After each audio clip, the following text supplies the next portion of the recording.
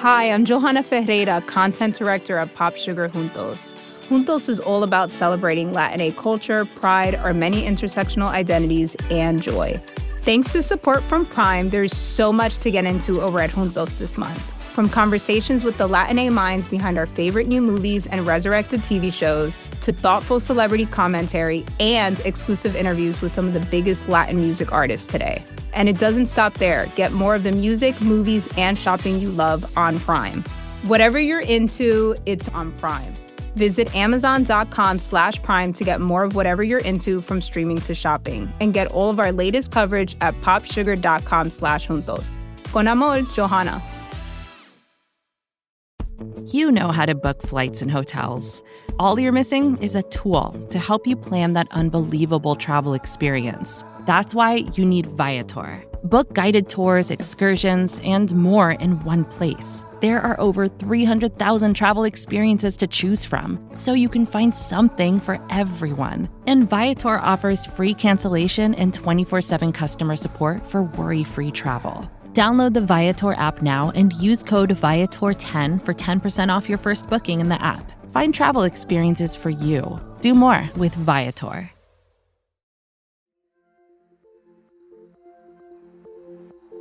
From The Cut and Gimlet Media, this is The Cut on Tuesdays. I'm your host, Molly Fisher.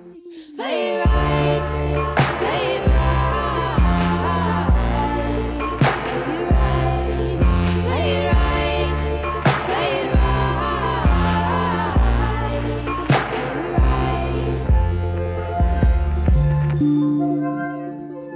On today's show, Natasha Lyonne, Padma Lakshmi, A.D. Bryant, and other women who make stuff we love are telling us how it all happens. In other words, how they get it done. On The Cut, we've got a column called How I Get It Done. It's basically our excuse to call up women we admire and ask nosy questions about how they do what they do. Like, when do they wake up? What do they eat for breakfast? And how often do they check their phones? It's about satisfying our curiosity when it comes to those little things, but also about the bigger questions that come with success. Like how to find the people who will make you better, how to deal with rejection, and how to handle all the uncertainty that comes with doing work you really care about and offering it up to the world. A few weeks back, we invited a bunch of those women to get together and share their routines and advice with us. And on today's show, we wanted to bring you some of the best parts of those conversations. We'll start with Natasha Lyonne and Greta Lee. They're friends in real life, and they're also friends on screen in the new Netflix series Russian Doll. Natasha plays a woman celebrating her 36th birthday. Greta plays the friend who's throwing her a party. Sweet birthday, baby! So far, so festive. But before long, it becomes clear that something is not right. The birthday girl's found herself stuck in a time loop.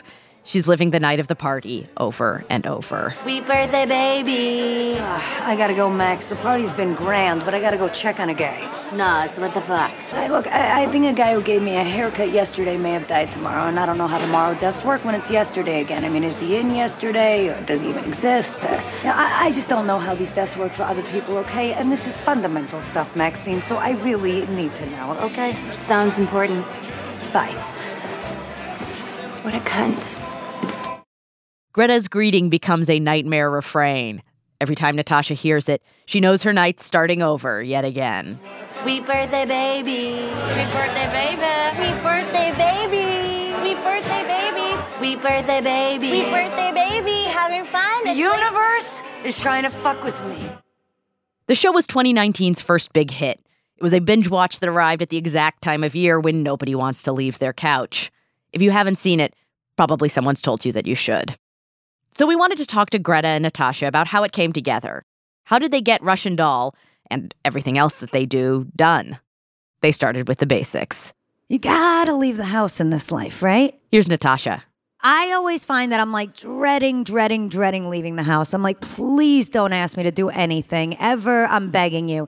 Leaving the house is a crucial element of participation in life that is very instinctual to want to resist. Like if you give me a day off, my dream is to stay in bed all fucking day with nobody around. So if you've successfully left the house, well done. The next step is getting used to rejection. Listen, Russian Doll was the big achievement. But prior to that, Greta and I had also done together a different show that I created with Amy Poehler at NBC that actually got rejected severely. And that absolutely show, denied. Denied. Dead in the water. And that show is called Old Soul, where also my character Nadia, who I always use as my sort of alias in pictures in my imagination based on Nadia Comaneci, my favorite gymnast from the 80s. So it was also, Again, so accessible. So super, accessible. Yeah. And that's the thing. You want to make sure it's going to connect. After that show didn't happen, Poehler turned to me and she said, hey, what's the show we would really want to make? If there were no rules, if there was no network, if it was just anything, what do we really, really want to say? And that became the early ideas of the formation of what would become the show we created together called Russian Doll. Natasha said that at this point, she's glad that first show was rejected. It was liberating. Rejection is God's protection. Like, in the truth of the matter was, we had no way of knowing at the time of that in fact we were going to end up making something that was, far greater, just in terms of on an integrity level of the things I really want to say in this life. Being given an opportunity in a forum to be able to sort of speak whatever our own version of the truth is without sounding too grandiose. Thank God Old Soul didn't get picked up. It's almost like a relationship where it's like, I mean, it's not that this guy wasn't great. It's just, thank goodness they didn't have a baby with them. Yeah.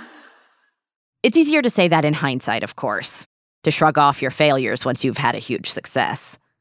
But the idea that you have to suck it up and keep going even when the world tells you no, that was something that Natasha and Greta kept coming back to.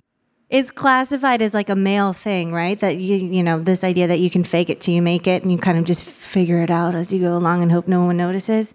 But that sort of like gumption to do that sometimes gets gendered into like a male thing.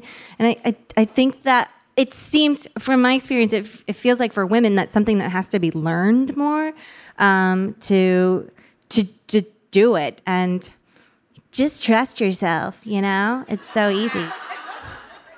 You have to trust yourself if you're going to be the one telling the story.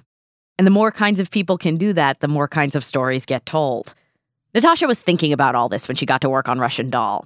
In her mind, it was a specifically female story.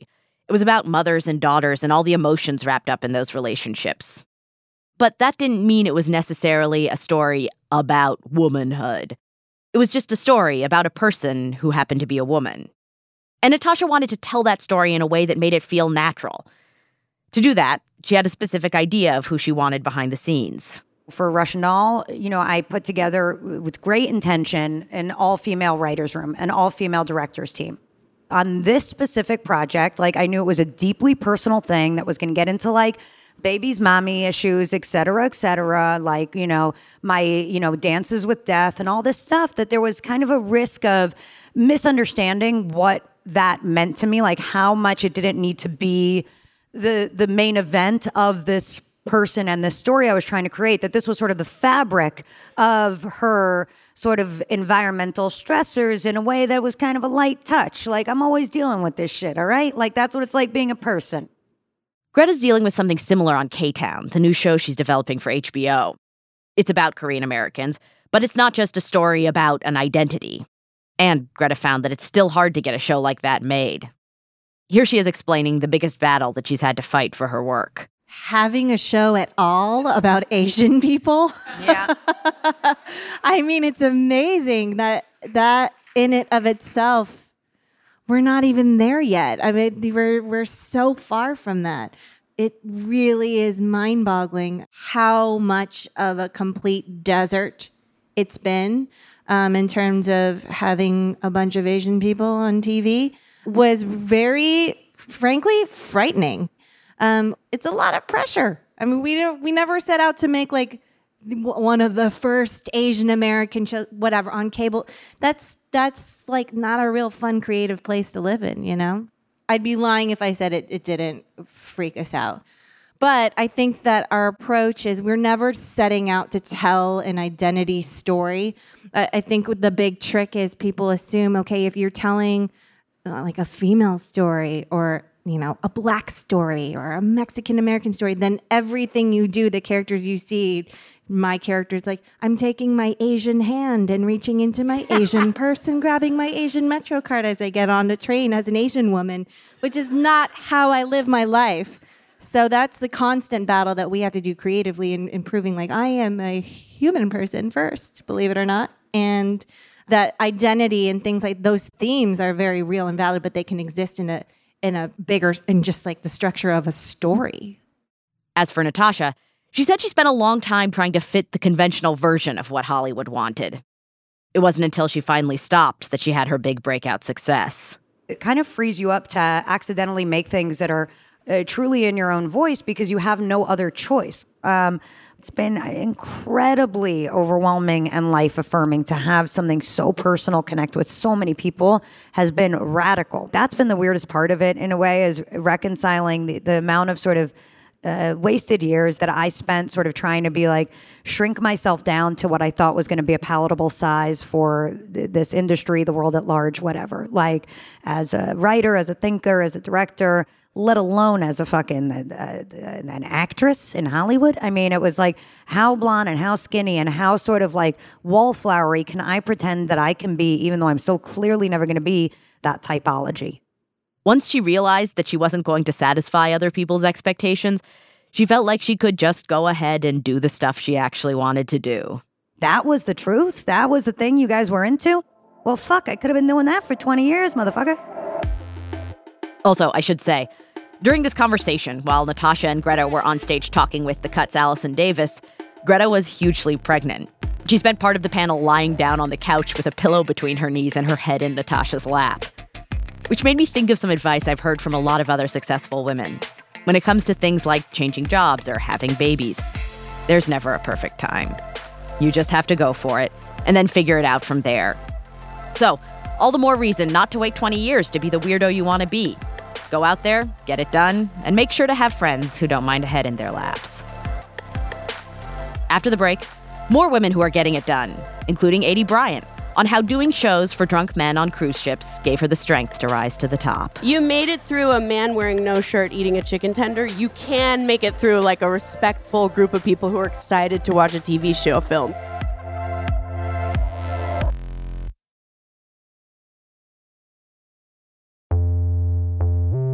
Welcome back to The Cut on Tuesdays.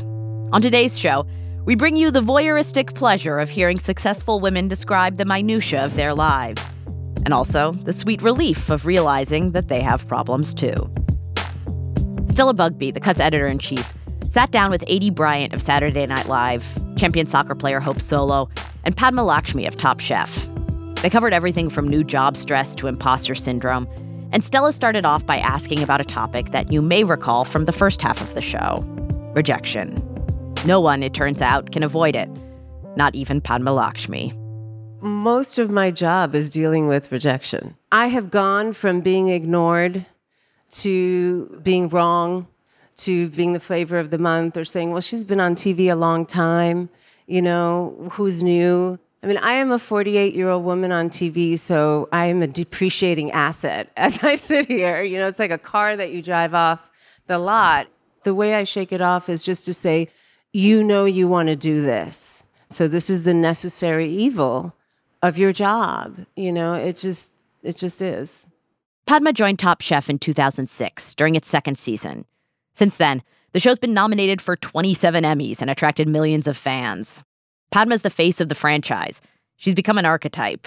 You know, it's pilot season now, and my agent said, I think you should audition for this. And I said, I'm not auditioning for acting jobs anymore. And she said, no, they want a Padma Lakshmi type. I'm going to send you. Aidy Bryant has also become something of an institution. She's been on Saturday Night Live for 7 seasons now, which makes her one of the senior members of the current cast. It's interesting because people, like, since the day I got hired at SNL, they're like, what's next? And what are you working on? Yeah, it's like, where are you headed? I'm like, I guess right here. I just got here. I'm so stressed to be here. And so I always kind of felt like I wasn't like super, I don't know, angling to like get out. And especially, you know, SNL is a really hard place to work. It takes a long time to get comfortable there. And so I really just kind of was like, put my head down and tried to figure out what I was doing and like do my work. You know, because when I got on SNL, I had never been on camera before in my life. I had been doing like comedy, stand-up, and improv in Chicago. So I didn't even know where the hell I was. I thought I was like on Mars. When you first started and you were super stressed out and you were just panicking just to be there, how did you deal with that stress? Crying on the floor? No, I mean, I feel like it was a mix. There were moments where I was like crying on the floor, but there were other moments where I found myself like often reaching back to my prior experiences and being like, you know what? You used to do shows for sunburned, drunk men on a cruise ship who were eating chicken tenders and did not want to see you perform. Like, now you're at Saturday Night Live. You can handle this audience. You know what I mean? Like, you made it through a man wearing no shirt eating a chicken tender. You can make it through like a respectful group of people who are excited to watch a TV show film. You know, like, I just found myself like reaching back to my horrible shows that I had done and being like, if you made it through that, you can make it through this. And this is actually a luxury, you know? I really love SNL, and I feel like I finally, in the past couple of years, feel really comfortable there, and I like can, like, you know, not work as hard, like a little bit, you know, like I can kind of cut corners because I'm not like cutting my teeth there anymore, and there's a great joy and comfort in being like, yeah, I'm one of the senior cast members here now, and I worked my fucking ass off to stay there and do that, and that I'm really enjoying that time. Adie's approach to enjoying this newfound free time has been to add another enormous project to her schedule. She's writing, producing, and starring in the new Hulu show Shrill, while also keeping her job at SNL. Shrill premiered last week. It's based on the book by Lindy West, and it follows a young journalist, played by Adie, who decides to stop feeling bad about her body. You know, I don't know that I was like searching for what my next big thing was, but I heard that Shrill had been optioned and I loved that book. And I was like, oh, if anything, that's like my story. And I know how to write that and I know how to produce that. And I know how I wanted that story to be told because I longed for it as like a teen, you know? And yeah, I mean, basically while I was at SNL, I found out that the show had been not just picked up. We weren't going to just make a pilot, we turned in a script thinking we would get asked to make a pilot. And they were like, no, we want to go straight to series, which is a major step. And it's really scary because you don't really get to do like a practice run. You go straight into it. And so, you know, right away we wrote 6 episodes, shot 6 episodes. And the day I finished shooting, I went to the Emmys. And the next day I was back at SNL. So Adie's been busy. Fortunately, though, she has some strategies for chilling herself out. Sometimes I'll have a day where I'm doing executive producing Shrill or whatever, but I'm also at Saturday Night Live, and that is a full-time job, and like trying to find a way to get through those 2 pieces of my brain, you know, and then also like have a husband and have a life. And and a really nice dog. Yeah, and a really nice dog. And like eat or like sleep, you know, all those things. And I feel like for me, what helps me a lot is to just, instead of like running through the list, just like try to return to the physical, even if it just means like washing my hands and putting on hand cream, which I know sounds like, but just like little things that are going to like bring me back to myself and make me feel like a human being again. It always helps me kind of just like be like, okay, this isn't going to ruin you. Nothing's going to destroy you. If you mess up, people understand, you know, just sort of to like take some of the pressure out of it and just let it be like, who gives a fuck, you know? But it can be hard to let yourself say who gives a fuck when you're surrounded by people who doubt your abilities. Take Hope Solo. She's one of the most successful women in soccer. She won gold medals at the 2008 and 2012 Olympic Games, plus the 2015 World Cup. Since retiring as a player, she's become a soccer commentator, a job where she's often the only woman on a panel of men. And in the male-dominated world of sports, she says it can be hard to assert yourself even when you're a gold medalist.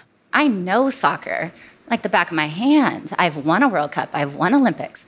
But now I'm commentating with these old men who think that they know everything there is to know about the game of soccer, even though they've never been on the field. But they have the accent, and I'm scared. I'm like, this younger women that they don't respect as much, even though I've won a World Cup, even though I'm a better player than any of them ever were. Yes! But I would just, why don't you next time just wear your gold medal?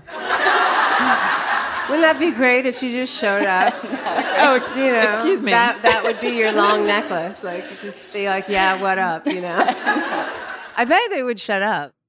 Padma learned on the job how to claim that authority. She's written 2 cookbooks and knew a lot about food, but when she started on Top Chef, she still felt insecure. She never worked in a professional kitchen.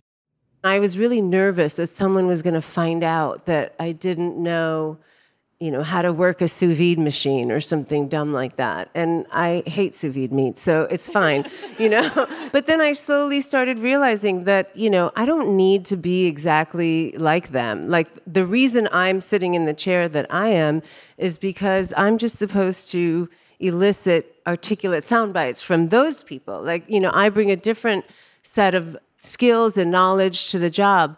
And I really, really didn't get comfortable in my position until I would say I was a good 3 years in. It sounds like, from what you're saying, you do a lot of talking to yourselves, rationalizing, whether it's remembering a bad experience or figuring out ways to let it go in the moment, or finding the courage to speak up to someone who's disrespecting you in the moment. Like, is there an internal dialogue, or is there people you turn to in your life to get that support? How do you find that courage in yourself? I think now that I'm experienced enough, the question I ask myself is, what action will produce the goal you want? And that's really, really hard to do in the moment. Like, your anger gets you or you feel intimidated and that takes over. And I think what you have to remember is that, especially in professional life, like, this is a job. You can't take it personally.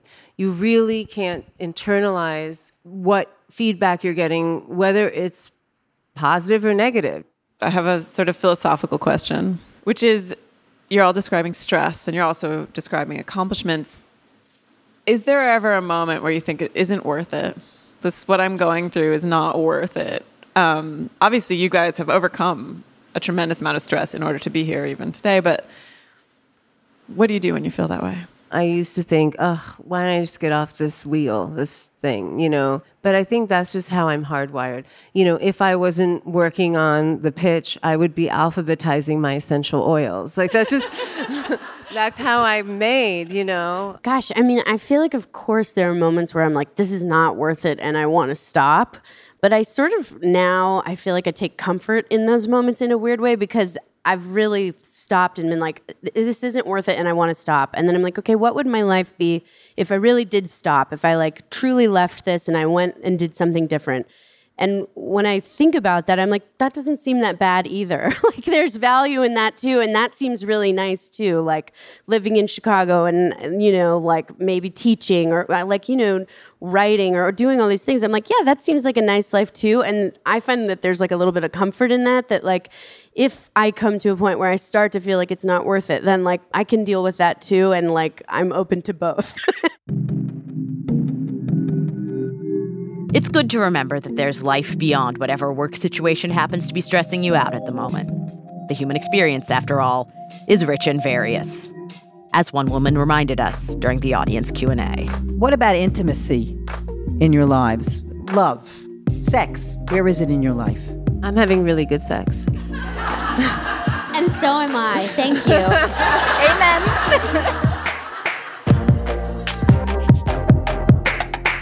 That's it for this week's show. We'll see you next Tuesday. And we want to hear from you. We are working on an episode about sex. Specifically, about what we thought sex was when we were younger. I'm talking about middle school or so, when the first stirrings of horniness are paired with a total lack of useful information. What were the rumors, secrets, and misguided lessons that you believed? What were the private fantasies that you harbored? So tell us, how did sex work according to you? What was sexy in your mind? And please be very specific. Our number is 413-247-4698. Again, 413-247-4698. I cannot wait to hear from you.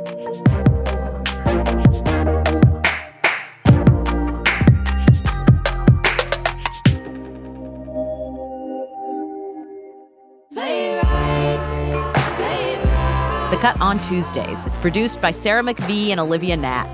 Our senior producer is Kimmy Regler. We are edited by Stella Bugby, Nazneen Rafsanjani, and Lynn Levy. Mixing is by Emma Munger and Andy Christens. Our music is by Haley Shaw and Emma Munger. Our theme song is Play It Right by Amelia Meath, Nick Sanborn, Molly Sarley, and Alexandra Sauser-Monig. Special thanks to Lauren Stark, Tara Riley, Courtney Given, and Emily Levin. The Cut on Tuesdays is a production of Gimlet Media and The Cut.